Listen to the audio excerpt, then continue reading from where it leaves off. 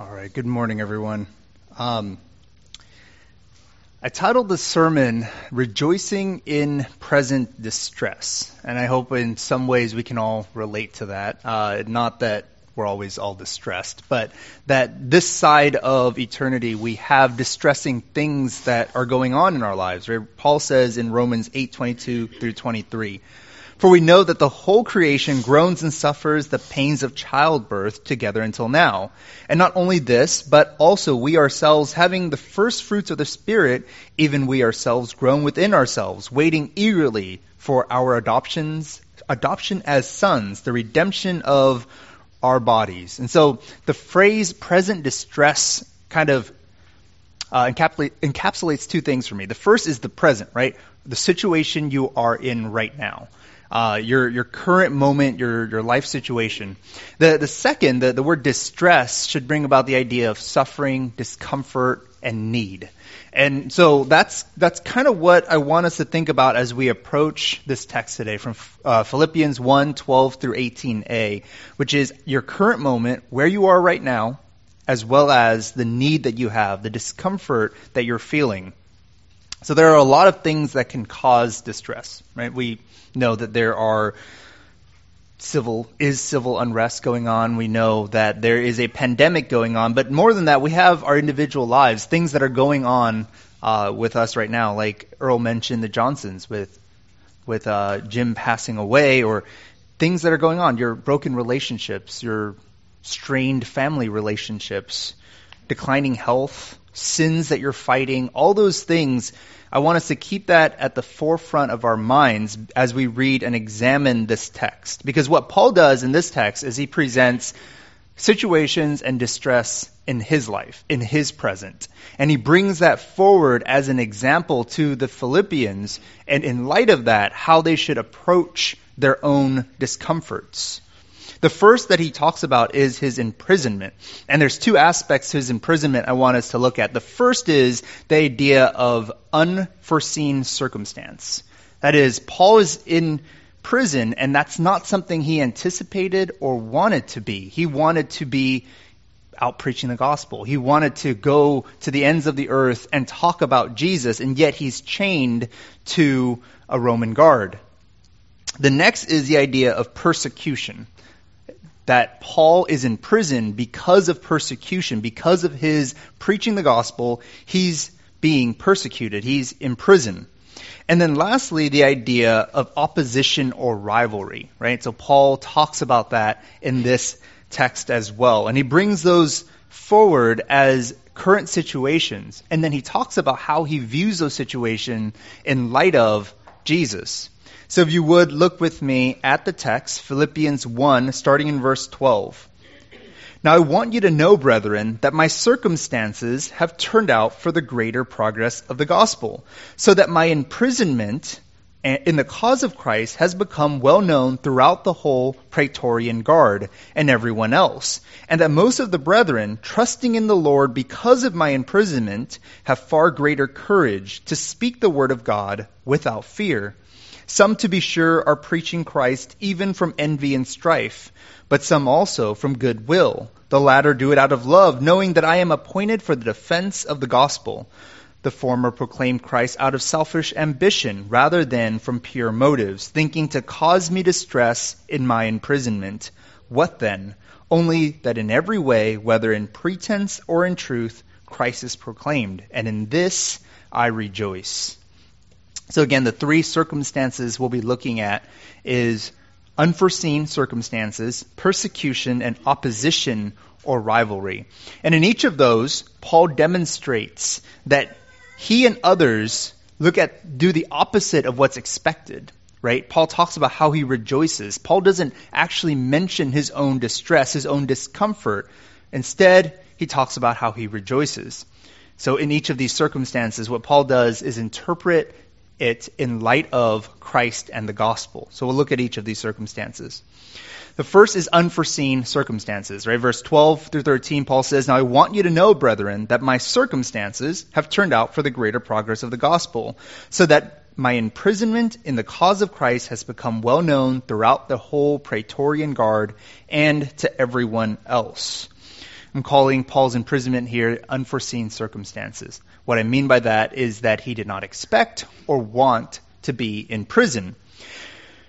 But Paul is in prison, and the word he uses, imprisonment, actually literally means bonds or chains. And so he's purposely bringing to mind this very vivid imagery of chains, him being bound. Now, Paul isn't in some dirty cell, right? He's actually in rented quarters. He's in a house, but he's trying to say something. He's trying to give us the image of his deprivation of freedom. He's being deprived of movement.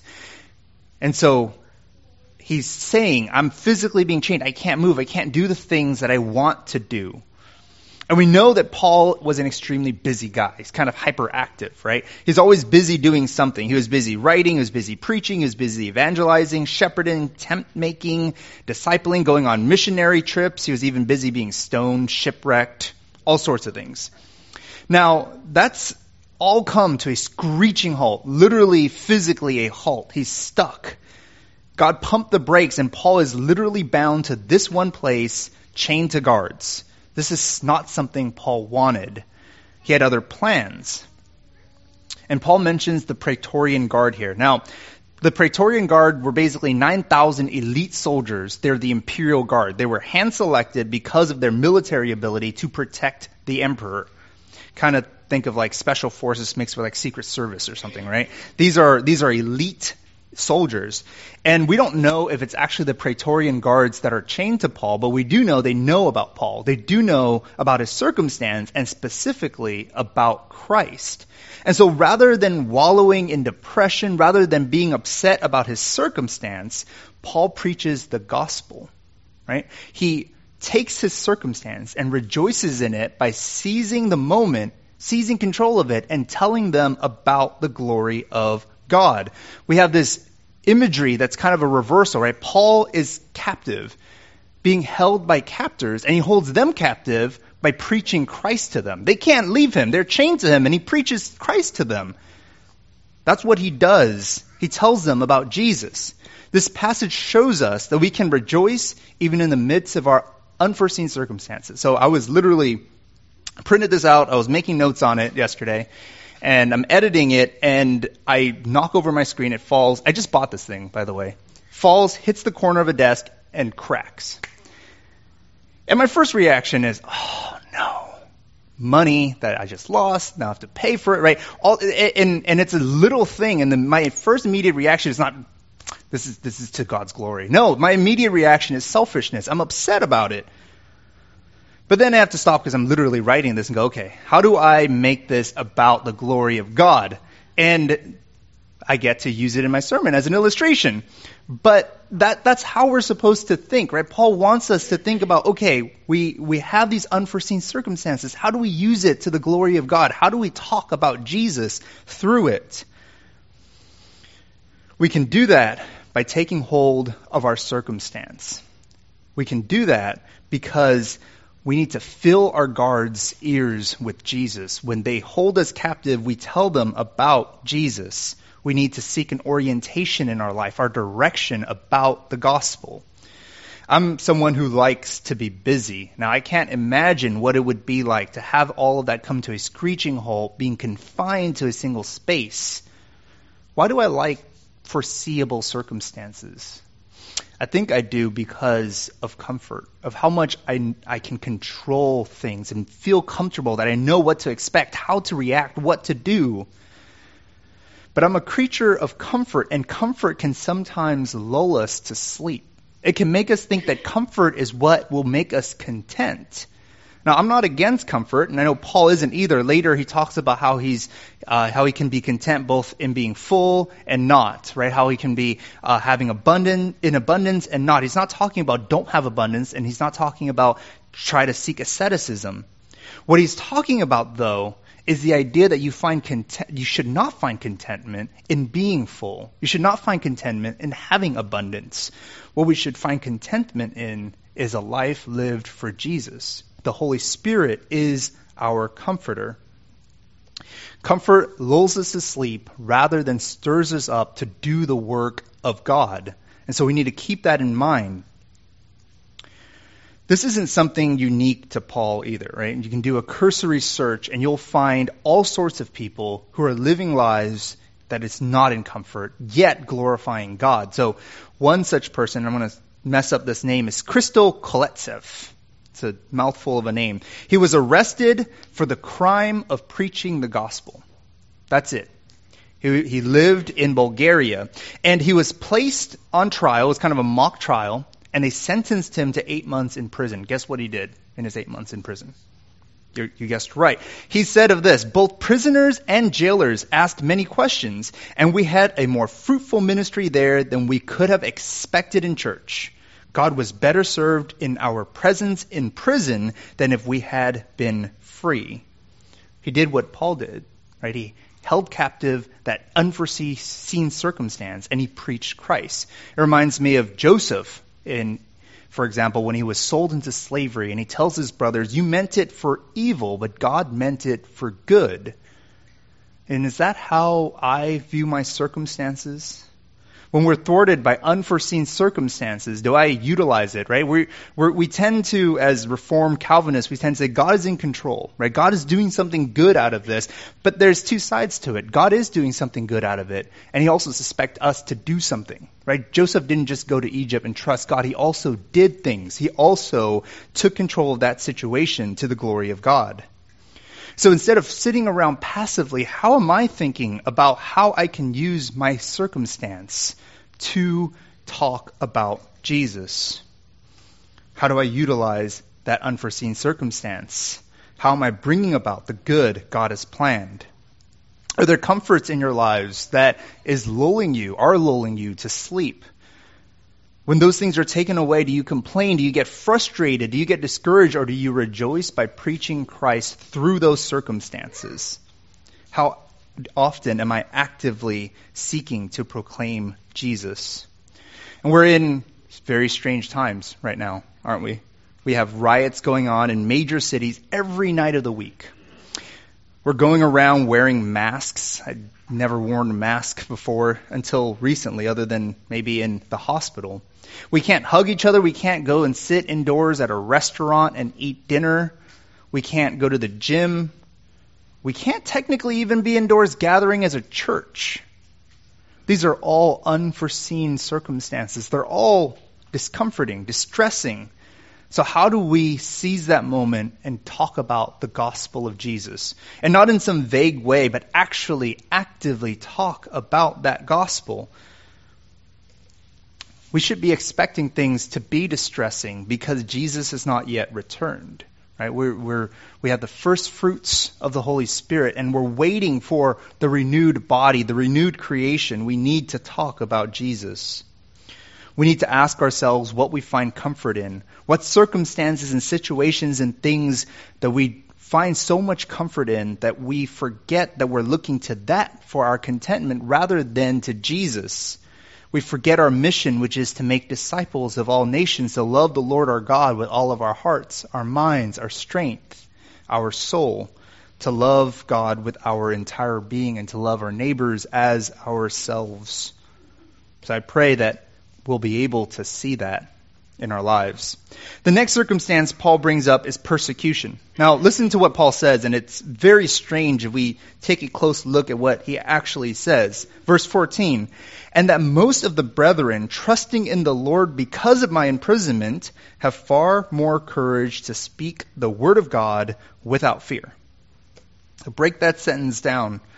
What Paul is saying is that these Christians, these brothers in Rome, had more courage. They became fearless because of Paul's imprisonment. So they see his chains, they know about it, and because of that persecution, they say, you know what, because you're in jail, because you evangelize, I want to do that. I want to imitate that. They seized the work of proclamation of the gospel, even though they knew that imprisonment was the result. This is counterintuitive, and it reminds me of other first century Christians, right? We know about the Colosseum, where tens of thousands of Roman citizens would join in and watch Christians be torn apart by wild animals, and yet evangelism continued.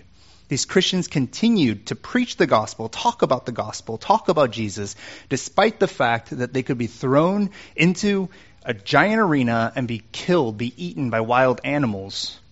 And it's not as if they didn't know that, right? These were probably their friends, their neighbors, their brothers, sisters, parents, children that were being killed. And yet they took courage from it in the face of death to say that they will continue without fear to proclaim Jesus. It's not only if we have that kind of courage, do we want that kind of courage? Do we want to be able to do that? I want it. I don't know if I can, but God supplies grace and we need to pray that He'll give it to us. John MacArthur recently released a statement regarding the indoor church gatherings or the ban on it. And he, in a way, assumes persecution. Now, whether or not we hold to the view that there is actually persecution going on, I think it's a good example to look at what MacArthur says. To preface what he talks about, MacArthur says the nature of the church. The church, by definition, is an assembly. That is literally the meaning of the Greek word for church, ecclesia, the assembly of the called out ones. A non-assembling assembly is a contradiction in terms. And so in regards to persecution, he states, when officials restrict church attendance to a certain number, they attempt to impose a restriction that in principle makes it impossible for the saints to gather as the church. When officials prohibit singing in worship services, they attempt to impose a restriction that in principle makes it impossible for the people of God to obey the commands of Ephesians 5:19 and Colossians 3:16. When officials mandate distancing, they attempt to impose a restriction that in principle makes it impossible to experience the close communion of believers. MacArthur goes on to assume persecution is taking place now and states, although we in America may be unaccustomed to government intrusion in the church of our Lord Jesus Christ, this is by no means the first time in church history that Christians have dealt with the government overreach or hostile rulers. As a matter of fact, persecution of the church by government authorities has been the norm, not the exception, throughout church history. MacArthur continues this train of thought, and he states, as government policy moves further away from biblical principles, and as legal and political pressures against the church intensify, we must recognize that the Lord may be using these pressures as means of purging to reveal the true church. Succumbing to government overreach may cause churches to remain closed indefinitely. How can the true church of Jesus Christ distinguish herself in such a hostile environment? There's only one way: bold allegiance to the Lord Jesus Christ. What is he stating? He's stating to do what verse 14 says, which is to have greater courage because of persecution by speaking the word of God, by taking that stance.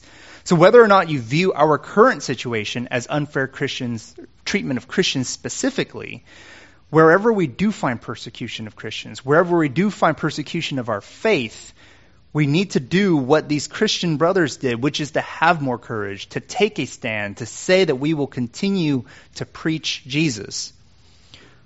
What is your reaction when you hear of those who are persecuted, beaten, or killed? Do you shrink in fear? Do you hide amid persecution? Or will we, like the Christians that took courage from Paul's imprisonment, or those who were being thrown into the arena to be killed by animals, take more courage, have more courage, be fearless in that proclamation of the gospel? A man who was visiting the Colosseum reflected on it, saying, I stood uncovered to the heavens above, where he, God, sits, from whom they gladly died, and asked myself, could I die for him tonight to get this gospel to the ends of the earth?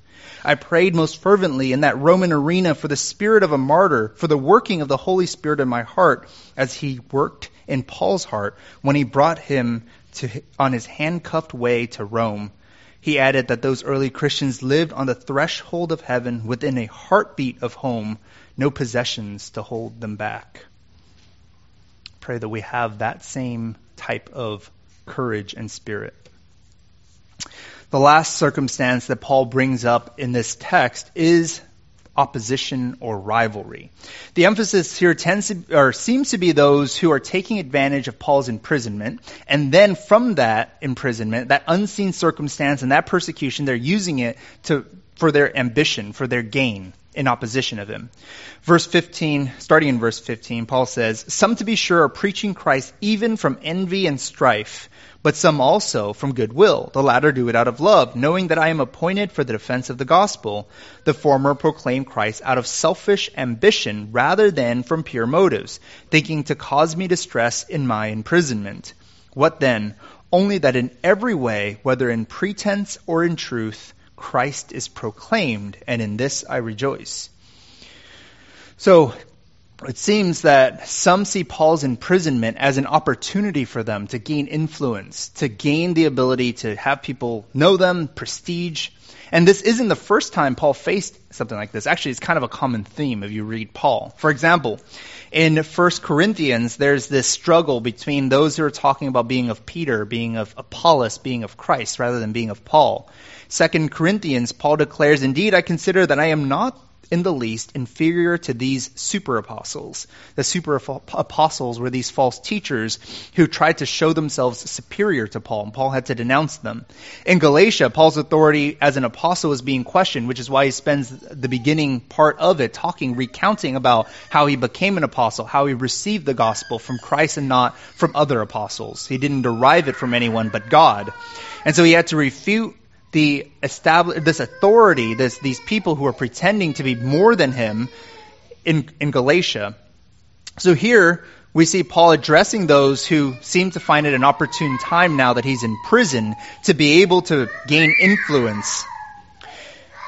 But there's a difference here. What Paul does in Galatia and Corinth is he renounces them. Here he says he rejoices. Why is that? With those in Galatia, Paul unequivocally denounces them. He says that those who twist the gospel would be damned. He called them accursed. And then with the super apostles in Corinth, he actually says that they're Satan's servants in disguise. Here, Paul rejoices. The difference seems to be the content, not their intent. That is, even though these individuals were motivated by selfish ambition, they wanted to gain power, they were preaching the right message. They were saying the right things. And so for Paul, it's not about his own authority. It's not about his own pride. Instead, it's about what is actually being said. Right? His motivation for life is this message, this proclamation of Jesus as King, the gospel of salvation through faith. And because of that, even when people do it, even when they stomp on him to get there, to be able to say that message, he's okay with it. He wants that message announced accurately. So we tend to want to rejoice in people's success, right? We see people who do something well, get recognized for it, and we're happy for them. But then there's also that feeling sometimes, especially when it's something that we're good at, when we pride ourselves in, and somebody else gets recognized for it. Somebody else is better than us. There's that little bit of envy, that little bit of jealousy that builds in us, right? If you really love soccer and your friend is better at you than it, or they get the prize and you don't, they get recognized. Or, you work and you don't get recognized, but your coworker does. They get employee of the month, employee of the year, whatever it is, whatever we find ourselves grasping, whatever we feel our identity is moving towards, and somebody else is recognized, we can feel that envy. I can look at others who have the opportunity to do full-time ministry, or they're able not to have to work 2 jobs and be able to go to school, all those things, and I feel, why can't I have that? Or they preach better than me. All those things can, when you hold on to it as your identity, it becomes something that is prideful. We find our identity in something, the created thing, rather than Jesus. And so how do we fight that? What Paul is trying to tell us is, number one, to pray that our identity is in the message of Jesus, who Jesus is, what he's done for us, and that is being proclaimed. And then we need to pray for those who we feel are in opposition to us, that they also proclaim that message through being better than us. I was listening to Mark Dever the other day, and he was talking about how young guys who are rising up as elders in the church, and he says he wants them to be better than him, right? Because some people feel like they should be envious, and he's like, no, I want them to be better than me, because then they can proclaim Jesus more than me, better than me. That ability is because we want Jesus proclaimed. We need to pray that our first aim in life is the glory of God. So let me kind of wrap all of this together for us. So when I approach a text, when we approach a text, especially something as densely packed as Paul's writings, there's so many different ways you can go about it. And I can approach the Bible sometimes as a bit of a static text, right? It's kind of bound in a leather cover, verses, chapters, all of that. And I can think that Paul or this book was written to me specifically. And that's true in some sense, but there's an audience, there's a reason for each of those books being written. So when Paul wrote the letter to the Philippians, he had a specific reason. They're called occasional letters, right? There was an occasion that sparked why he wrote what he wrote. And so there's a specific reason. So in Philippians, in Corinthians, we see there's a movement to the text because there's an occasion, there's a reason that he's trying to address. Everything is building towards an occasion, a reason. And so what that means is that there's a form to the text, right? And so we look at verse 12, it says, "Now I want you to know." There's two things that it indicates to us. Number one is that it's the end of a section, the end of an introduction, verses 1 through 11. And then it's moving on to a new section, moving towards the point that Paul wrote that text. And so what we want to recognize logically that this is moving, it's building. It's not some isolated text where there's, 6 chapters or 6 verses, 6.5 verses, but it's actually building on itself towards something. And so we can't miss the forest for the leaves. We can't look at a single leaf and miss this entire movement of the text.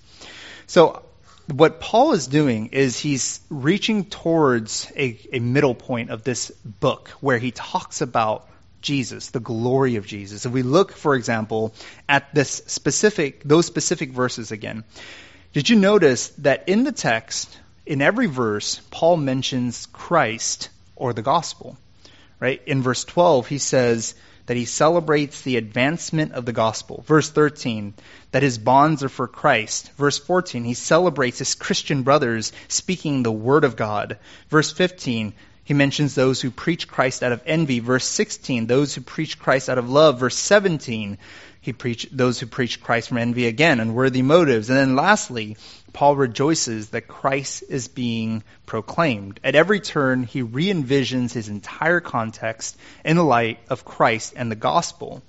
And that's what I've tried to highlight for us today.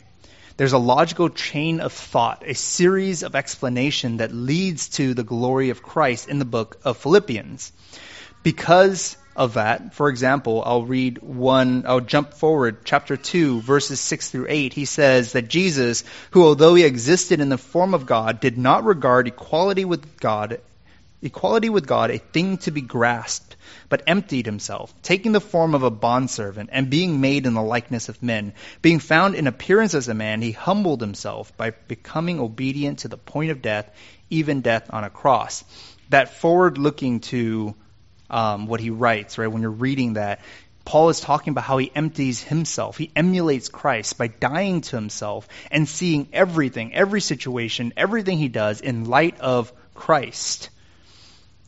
Why? Because Christ emptied himself. So he's going to empty himself to be filled with Christ. If God the Son can empty himself and die for us, how can we do anything but die to ourselves and rejoice in that truth? How can we moan and whine about our circumstances when the God of the universe has literally taken up our problems, our pains, our hunger, our thirst, our unforeseen circumstances, our persecution, our opposition, including our vile, our evil, our hatred, our anger, our greed, our lust, and allowed himself to be stapled to a tree? Paul says a little later in chapter 1, he says, according to my earnest expectation and hope that I will not be put to shame in anything, but that with all boldness Christ will even now, as always, be exalted in my body, whether by life or by death. God has given himself completely over so that we may have life. And Paul says, I'm going to give myself completely over in response. He is a spokesperson for Jesus, nothing more and nothing less. His entire life is dedicated to one thing and one thing only, the proclamation of the goodness of God in Jesus Christ, accomplished on the cross and applied to those who believe by the power of the Holy Spirit. Christ-centered living is not a buzz phrase. It's not something we say to sound holy. It is literally a life centered on Jesus. It seeks to animate our every thought, our every words, our every action, every motive. I think we can be tempted sometimes to think that Paul is unique, right? He's this great apostle who could be beaten, shipwrecked, and all these things and do it with a smile on his face. He wrote half the New Testament, right? And aside from Jesus, Paul is probably the most influential person to walk this earth. So of course God used Paul in amazing ways, but he was just a man like you or I. It wasn't something inherently great in Paul that gave him the ability to do that. It was God, the same Holy Spirit who empowers us to be able to do that. Those who found courage in Paul's chains, those who proclaim the gospel in light of persecution throughout Christian history, even today in places where people are being beheaded for proclaiming Jesus, they're everyday Christians like you and me. What empowered them was God, not themselves. What is even more clear is Paul is writing this letter hoping, praying, wanting that the Philippians to catch on to this vision of rejoicing in Christ, of living their lives, reorienting themselves in light of that. He's not writing this to talk about how great he is and how he could see everything in light of Christ. He wants Christians, the Philippians, to do the same. What Paul is saying is not some high ideal, but a practical pastoral encouragement for all of us. Paul says in Ephesians 5:15-17, "Therefore, be careful how you walk, not as unwise men, but as wise, making the most of your time because the days are evil. So then, do not be foolish, but understand what the will of God is." He's saying that our time here is short. We who make up the church are here to fulfill a mission. That is to spread the good news of Jesus to the ends of the earth and sanctify his people. We are to present our bodies as a holy and living sacrifice. We are not here to collect seashells when we retire, as Piper says. We're here to glorify God in everything we do. And that means pointing to him in all things. Enjoying a cup of orange juice to the glory of God doesn't simply mean enjoying a cup of orange juice and saying, man, I'm really thankful God gave me orange juice. It actually means actively somehow pointing people to the greatness of God through that orange juice. Piper says, everything we do, even drinking orange juice, can be done with the intention and hope that it will be to the advantage of many, that they may be saved. Everything, including our daily comforts like movies, games, board games, books, social media, everything and anything should be done with the intention and hope that God will be glorified, that many will be saved. Everything including our present distress, our unforeseen circumstances, persecution, and opposition. Reflecting on Jesus' incarnation is not just a theological exercise, it's a reflection on a powerful reality, and it should literally animate everything that we do. We need to stop looking at our situations to see how convenient it can be for us, how much comfort we can get from it. We need to look at our circumstances instead and see how it can be used to the advancement of the gospel of Jesus Christ. We need to look at ourselves not as autonomous beings, but rather as those who would die to ourselves and live for Jesus. Let's pray. Heavenly Father, it's easy to say things like wanting you to be the only reason for our lives, that you alone is what animates us. And yet, Lord, we know that we can do it by the power of the Holy Spirit, not anything inherent in ourselves, but through you, through God, who empowers us to be cleansed, to live a new life, to be able to say that you are Lord and that we are nothing but your bondservants, that we have died to ourselves and now live for you. I pray that that motivation will help us go through our difficult times, our distressing times, and be able to see you, be able to say your name, be able to preach your word in every situation, every circumstance, every discomfort, Lord. In Jesus' name, amen.